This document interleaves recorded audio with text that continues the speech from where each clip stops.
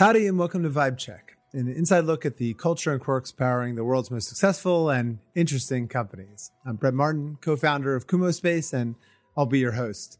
Today we'll be speaking with Anthony Onesto. Anthony is the Chief People Officer at Suzy, an on-demand consumer research software platform used to deliver insights for concept testing, creative research, and UX testing. He's a leading expert on culture, human resources, and talent, and also the author of The New Employee Contract, How to Find, Keep, and Elevate Gen Z Talent. It's something we're all trying to figure out how to do right now. So welcome, Anthony, and welcome to Vibe Check. Great to have you. Oh, thank you very much, Brett. Good to be here. Suzy is, a big growing company ranked in one of the best places to work by Forbes. And what are the elements of the people experience that you think makes Suzy such a great place to work? It's pretty remarkable that we were able to win these awards. And it's very much a focus on a couple of different factors. So one is the central point of our employee experience has always been our leaders and really focusing on the leaders in terms of that experience and giving them the tools and things that they need to succeed. We listen a lot to our employees. We survey our employees every 2 weeks. I know it it sounds daunting for some folks who do it maybe yearly or every 6 months, but we survey our employees every 2 weeks to get a real-time feel of how we're doing. And we do it across 4 different pillars. And I think those 2 things, and then focusing lastly on the career growth of our employees, making sure that our leaders are checking in with them on a weekly basis, on a quarterly basis to discuss their careers. I think, those elements plus getting all this stuff right, as I call the plumbing and electricity of HR, so payroll and all that sort of stuff. You have to do those things really, really well because the other stuff doesn't matter if your paycheck is wrong or you're not paid correctly or you don't have the right benefits. So all of that is underlining some of the major strategies that we have at Suzy and solid fundamentals. I'm really, I teach data analytics at Columbia Business School, and so I'm very interested in just how metrics are applied to different fields. And so consumer insights as a business sounds like you're applying that craft to your employee happiness and well-being. So I would love to understand a bit more about that survey that you're running. What are those pillars and what are the metrics that you use to measure them? Sure. So hopefully one day you can teach me a bit about data since you're doing that at Columbia, because I think I fell asleep in stats class, by the way, in high school. So maybe you'll send me a refresher. Try to keep it fresh. Yeah, exactly. With that said, yeah, we partnered with the company right before COVID hit, which we were lucky because the world constantly changed every week. We originally started out pulsing our employees or surveying them weekly. And then we moved it to 2 weeks, but we did that for quite a while, and we did it across 4 different pillars. One was engagement, your normal kind of NPS, 0 to 10. How are we doing? Would you recommend Suzy as a place to work? And then within that pillar of engagement, there are a bunch of different drivers. I mean, you can, you talk about being a data person, you could totally, and I mean this with sincerity, geek out on all the data that we're able to get on the quant side, the quantitative side of our employee survey. So engagement is one, diversity and inclusion is the second one, health and well-being is the third pillar, and the fourth pillar is what we call transformation and change. That's one of the newer ones, the top 3, engagement, well-being, or health and well-being, and diversity and inclusion. Those were always in the platform. They just added transformation and change, which I think is a really, really pivotal one, being a young, growing startup, that we're not always thinking about how transformation and change is impacting our employees and how important that is to the employee experience. And each one of those has main drivers within those pillars. And then in some cases, depending, like engagement has the most, they have sub-drivers, and we're getting quantitative feedback on a regular basis of how our employees are thinking, how are they doing in our company. And then we also get what we say in the research space, the qualitative. So they're putting in comments. Typically, you find the comments are in the negative or the bad scores, but we get an array of really great and constructive comments that gives us a really interesting story about how we're doing as a company. But more importantly, we've democratized all of this to our leaders. So traditionally in HR, particularly with metrics, they were always behind some sort of firewall. So HR only had the metrics, and maybe we'll let you see those metrics. Maybe we won't. Maybe there's some secret meetings about the metrics. I never wanted to run an HR team like that. I wanted to empower our leaders and give them the tools. And so this is, our tool. They log in and they can see their scores. They can see their comments from their teams. And it's almost like Salesforce for a salesperson. You're in there every day and you're looking at your people scores. So it could get daunting because as you can imagine, being a data person, you can really dive deep and get lost in this, but it's been really helpful for us. And how long have you been doing this test? And I would be curious, did you have data pre-COVID and then during COVID? I would be very interested to see how that changed. It's, from your perspective, from a data expert perspective, it's probably a month because we put the system in literally in February of 2020 and then March, COVID hit. Okay, so got it. Not substantial data to look at both. But yeah, we do it every 2 weeks. And obviously we're monitoring the score, right? But we're also watching trends. And one of the things that on the health and well-being side that we started seeing in both the quantitative piece, the scoring, but also, more importantly, in that case, the qualitative was burnout, right? We started seeing early on in 2020 that we started to then implement some programs around burnout. We actually had a mental health therapist come in, a woman by the name of Mina B, who I found actually from First Round, their blog, that I just loved her sort of premise. We had 4 sessions where she came in and really provided folks tools on how to manage their time, how to manage their burnout. So, we took the information from the survey tool and it actually manifested into a program, which we then looked at the data and saw the scores go up and the comments go down. So we said, all right, that was actually a really good program. And you can finally find the ROI to a degree that these programs are having an impact in your company. What were some of the tactics that she suggested and that you implemented that improved the health and well-being score? Especially around burnout, a lot of folks look to the company, right? And that was a component of it. But really where she focused on, and what I loved about the article I read in First Round, was her approach was, let me give you the tools. And so one whole session, there were 4 sessions, was around boundaries, right? A lot of companies will say, okay, no emails after 7 or no emails on the weekend. And so we looked at some of the tools that we had, and I think Slack at the time and Gmail had this send later functionality. So we tried to train folks that, okay, we're not going to stop you from working at 7 p.m. In fact, I think some of my best work is 7 or 8 o'clock at night.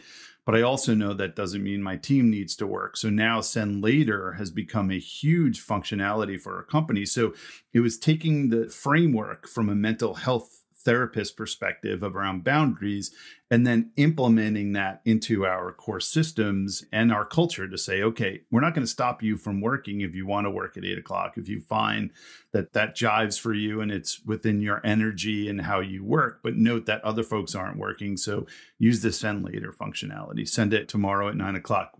Sometimes my team, they were like, oh, you were working last night because we all got emails at 9 o'clock in the morning. But it's sort of that kind of stuff. Like, we love being a market research company. We love the science. We love the data and the frameworks. And then we also love the practical applications of these things. And that was one example of that. I sometimes wonder, what if the future is actually more fluid and, work is with us wherever we go and we kind of dip in and out of work as is convenient for us. What do you think of that stance in terms of, what remote work ultimately looks like relative to a 9-to-5 office culture? Sure. Yeah. It's very interesting. I mean, especially some of the insights from my book. That's how Gen Z would like to operate as an employee. This is what we're seeing in the research and the information I put out in the book. So I think it's already an element. There's challenges to that if you're in sort of a traditional space or industry. So our clients are 9 to 5, right? Some of them obviously work in different hours, but for the majority, this construct that we've built as companies, this 9 to 5 construct, is still there. So from a customer perspective, our customer success folks need to be on during those times when our clients aren't on and off when they're off, right? So we kind of align it in that way. So in that role where you're maintaining a relationship that already exists, yes, I don't know how much change there might be some where you're working on heads down work, but you're available 9 to 5. So I think there's definitely some absolute fluidity in there. But I think from an HR perspective or an engineer, absolutely. And I think we already see elements of that in our jobs, right? An engineer, some of the best engineers that I've worked with figured out the code at 2 a.m. And we would never say, hey, go work at 2 a.m. But that's how they like to operate. That was where, they were in, if you get the reference, the Michael Jordan Game 6 flow, right? They were in their flow at 2 a.m., where if I said, no, you have to work 9 to 5, maybe they wouldn't have figured that out. So I think you're absolutely right. It depends on how we work and what our jobs are. And, maybe it's better, sort of having some sort of timing mechanism to when you're all working, because that's the way that works, right? And we've seen some challenges.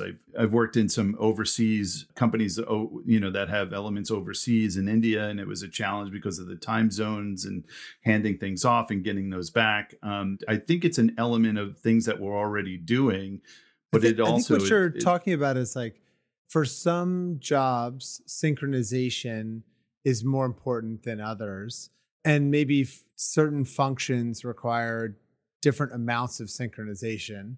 If you're a product manager, you're the nexus of a lot of decisions. Whereas if you're an IC engineer, you can probably take tasks off, do them yourselves, and you can do most of that asynchronously. And if the solution is, okay, actually the future of work is not one size fits all in terms of working style and synchronization, how as an employer do you now personalize, instead of having, okay, we have a 9 to 5 office culture and everyone shows up at the same time and leaves at the same time. If we're moving from that toward everyone works in a way that best suits them, how do you provide that level of personalization as an employer?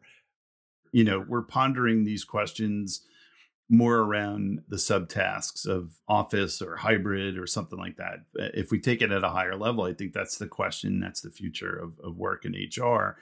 Is that personalization? How do you do that? Like, how do you create an element of personalization? How do you build in intentionality where, at a company level, yes, our normal hours can be random based on what job you're doing, but every Thursday at 4:00, we're going to have an all hands meeting. And hopefully, if you're not a global organization, that time works. And let's say if you're global, you're going to change that around a little bit, but there's going to be rituals, if you will, that the company is going to have to continue to build that culture, right? To communicate to the employees, build that transparency. So you're going to have some of that. Now, that sounds a bit, self-serving for where I am today, but that could be in a Kumo space, right? Like you could bring your entire employee population once a week or every week into your Kumo space for a gathering, especially if you're remote. So there's going to be rituals at a higher company level that will exist. And then I think it's going to get very customized. And this is some of the things we're exploring here at Suzy using our own platform, is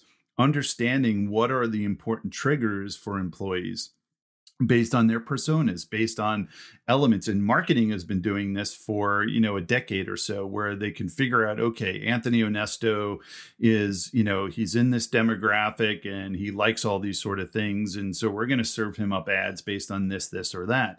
Imagine that's now your human resources or your employee experience, where the minute you come in, I can almost guess to a certain degree your persona, and your persona is, okay, you're a dad, you have 3 kids, so benefits are super important to you. So I'm going to deliver communications to you on a regular basis around our benefits. How can you take advantage of them? Or maybe if you're a younger employee or a different persona, you're interested more in learning and development. So I'm going to deliver more learning and development content to you, whether it's email or Slack or wherever it is.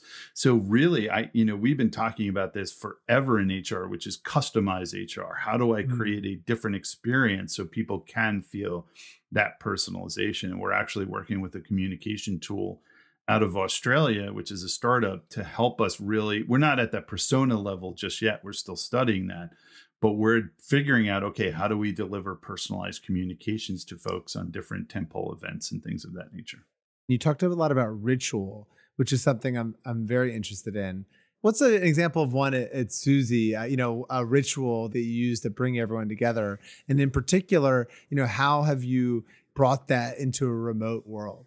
There's nothing innovative in an Elon Musk kind of way here. I think we took the all hands virtually. And instead of where we would do it maybe once a quarter or twice a year, we went to, I think originally, again, like the survey, we went weekly. And that was on the pandemic because we were originally in an office and we went completely dispersed like everyone else did in COVID. And we stayed that way up until today.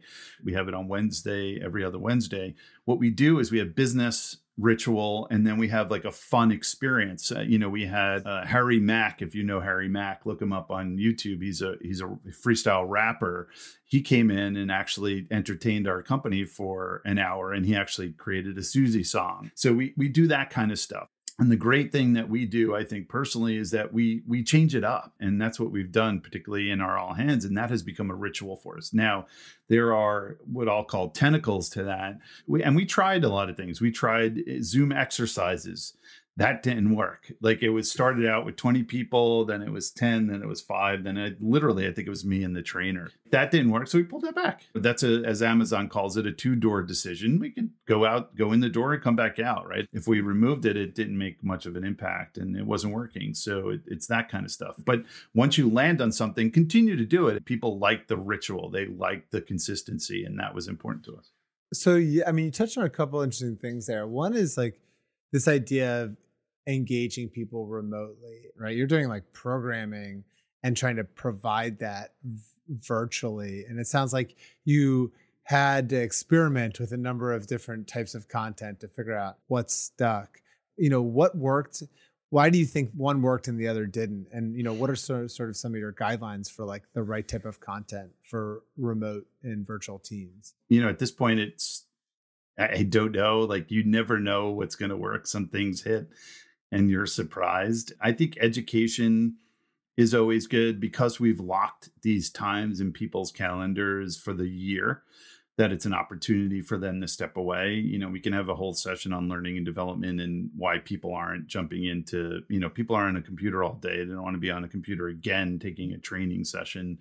So the education elements, I think it's introducing new ideas. And we brought in a company called the Energy Project, which talked about literally energy, like how do you manage your own energy? So I think we're introducing new concepts to folks. I think, like I said, the framework of science, data, and then practicality is a key thing, especially when we're doing education. When you're bringing in a new idea, people want to know what's the science behind it? Is it proven? What's the data? And then, how do I then apply this immediately into my day-to-day? And then there's just fun stuff like the rapper. Who knew? Like I didn't, and people loved Harry Mack and the entertainment. So you give people an opportunity, an hour of their day to be entertained. That's another. We had someone do a Valentine's Day. She sang over Zoom and that was wildly popular. So I had no idea that those things were going to be great and people would love to have some of those elements in what we were doing. I think what has worked is this idea of empathy. Like they're storytellers. So last year we also had an artist that did our Zoom backgrounds. I think the rich content, I think it's new content, but then thinking about it not only as a Zoom session or wherever it is, but how does that then trickle out into the organization in a unique way? That seems to work really well for us. How do you think about individual team members bringing their self-expression in a world that feels like sometimes we're just like increasingly trying to commoditize people to get work done, right? You just got Slack beeping at you all day and, 20 Zoom calls. Like what opportunities do you provide for employees to kind of show themselves off in your remote workforce? What we started to do at the very beginning of our all hands is have our executive team report out what was happening. And then what we decided to do is instead of them being the front of their departments, we started having more junior employees present projects and present the work that they were doing in these all hands. Because again, what I found challenging was creating another thing for people to go to. But if there was something already built into their calendars, like this all hands, that was the opportunity, right? Instead of adding a new thing onto their calendars. So we actually started having people present and show the work that they were doing, right? How it was impacting Susie, always tying it to our purpose and our mission. And that was really successful because a lot of folks would then, they presented themselves. These are folks that, especially as we grew, we became detached to because there were degrees of connection where we were 30 employees. We knew everyone. Now it's, 280, almost 300 employees. It's hard to know everyone. So you get to meet these folks. So our leaders are then also training them like, hey, you have to present to the team or the company. This is a perfect opportunity for your own brand, for your own creative, for the company to introduce you to. So that's one way we did it. We also have ERGs, employee resource groups, where folks can join. Those folks, those employee resource groups are managing the tentpole events for that celebration. So our Latinx ERG is doing all the programming for the all hands that we're having on the 21st. And other things, so they can bring their true selves, right? Like they're professing and educating our company about their experience as a Latinx employee.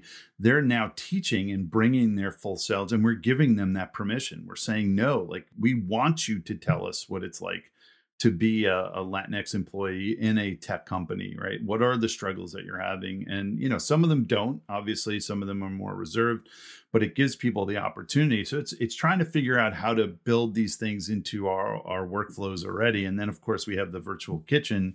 It's essentially a Zoom. It's an open Zoom that anyone can join on Tuesday at lunch. And in some cases, the virtual kitchen is literally just that. You have your lunch and you're just sort of hanging out. And then we saw that and said, okay, people are coming there just to connect. What if we make that an education opportunity? What if we start, our CEO will pop in for an Ask Matt Anything session. We'll announce it. It's not a surprise pop in because we want people to go there, but he'll jump in and just sort of have casual conversations. We'll have lunch and learns, a yoga instructor. We're going to do a cooking class on Latinx food in the next couple of weeks. So it allows employees. And then we have our Slack channels. We have, Susie Parents, Susie Pets, all these sort of things that allow people to connect that work with home. And so we have our announce channel, which is strictly just out, that's messaging going out from the company. But we have Susie at Home in Slack where we ask like, hey, what'd you do during the weekend on a Monday? We send out an automated message that goes out. We know parents are sending kids and everyone loves the kids going back to work pictures. So we, like, hey, share your kids going back to school pictures. So we try to do that kind of stuff. So really trying to build that personalization, like, oh, that person is not just a Slack, or an email. That's an actual person behind them. Yep. I want to double click on something you mentioned. You said, you went from 30 to 300 employees. Sounds like a lot of that growth happened during the pandemic. What was it like scaling remotely? What were some of the challenges that you faced and how did you overcome them? Yeah, I mean, a majority of, if not all of it, was during COVID in terms of our growth. And prior to it, I had no gray hair. So that just gives you an indication of how difficult it was. No, I'm kidding. It's salt and pepper. It's salt and pepper. So yeah. you're okay. It was all brown before we scaled. No, I kid. But yeah, I mean, we had challenges like everyone else. We decided very quickly to go fully dispersed, which for me, I've been professing for quite a while as a talent advantage. Now, when everyone does it, you're no longer advantaged to a certain degree. But my philosophy from an HR perspective has always been talent from anywhere. That talent can be anywhere. We're really missing out if we just hire people in New York or on the West Coast. There's a bunch of talent in the middle of the country in certain areas. So it allowed us to really scale a lot quicker because we can hire from anywhere. And we were aggressive. Like we were very aggressive in terms of our approach, in terms of compensation. We looked at market data. We were always paying better than market. So we really took, we knew talent was extremely important for us over the next 2 years from 2020. But we also took advantage of like, hey, we're going to work from anywhere. And if we found great talent, we'd open up, a Susie employment operation in that state so we can employ that individual. So it was very aggressive. But then onboarding folks, again, you had to be very intentional. So we actually had to script out every onboarding experience virtually now. So everything that we had to do was scripted and intentional. Where before maybe there was some accidental serendipity, you bring folks together. It had to be intentional. And so we control the entire calendar of our new employees for the first 2 weeks. Every step is calibrated. So diving deep into that, they're having live sessions with everyone in their first week. So they're meeting with me. where we talk about our mission, vision, and values. They're meeting with department heads. So they're live sessions and they're all in cohorts. So we hire every 2 weeks and we hire cohorts of folks. So we never want to onboard just one individual. It has to be a minimum of 2. So they have a buddy, but we also have a culture. We have a group called the Culture Crew, which is ambassadors from every department that help us with cultural events, give us ideas. They're kind of our own small little focus group, but part of their remit is also being culture buddies to new hires. So every new hire has a culture buddy that they get assigned to, and that culture buddy checks in with them. Hey, how, live. We have a phone call on their calendar with their culture buddy. Again, everything is very intentional and programmed into their first 2 weeks. Then we introduce them to the company on Slack. We share a picture. We ask them, we don't want a headshot. Give us a fun picture, obviously appropriate picture, but fun one that gives us your personality. Infusing laughter, always super, and humor is important for us. We ask them questions about, what did they want to be when they were a kid? Gives us a sort of understanding of who this individual is. And then during the all hands, which line up to our onboarding sessions, we introduce them to the company and they just say hello. Nothing scripted, but everything is intentional. Like everything is built into their onboarding experience. And I think we've been fairly successful. The other pieces we have as part of our, even though we're completely dispersed, we have WeWork All Access passes. So we bring people together in different regions via that, where they can go into some of the WeWork community spaces and connect with each other. And we started seeing opportunities to do what we call Susie Days in WeWorks, where we say, okay, next Thursday in this WeWork, we're going to provide lunch. And it creates, for those people that want that connection, it creates an opportunity for them to get together. And those have been really, really successful for us. I'll ask you a tough question, which is like, what's a problem created by remote work that you're still working on? All of it. All of it.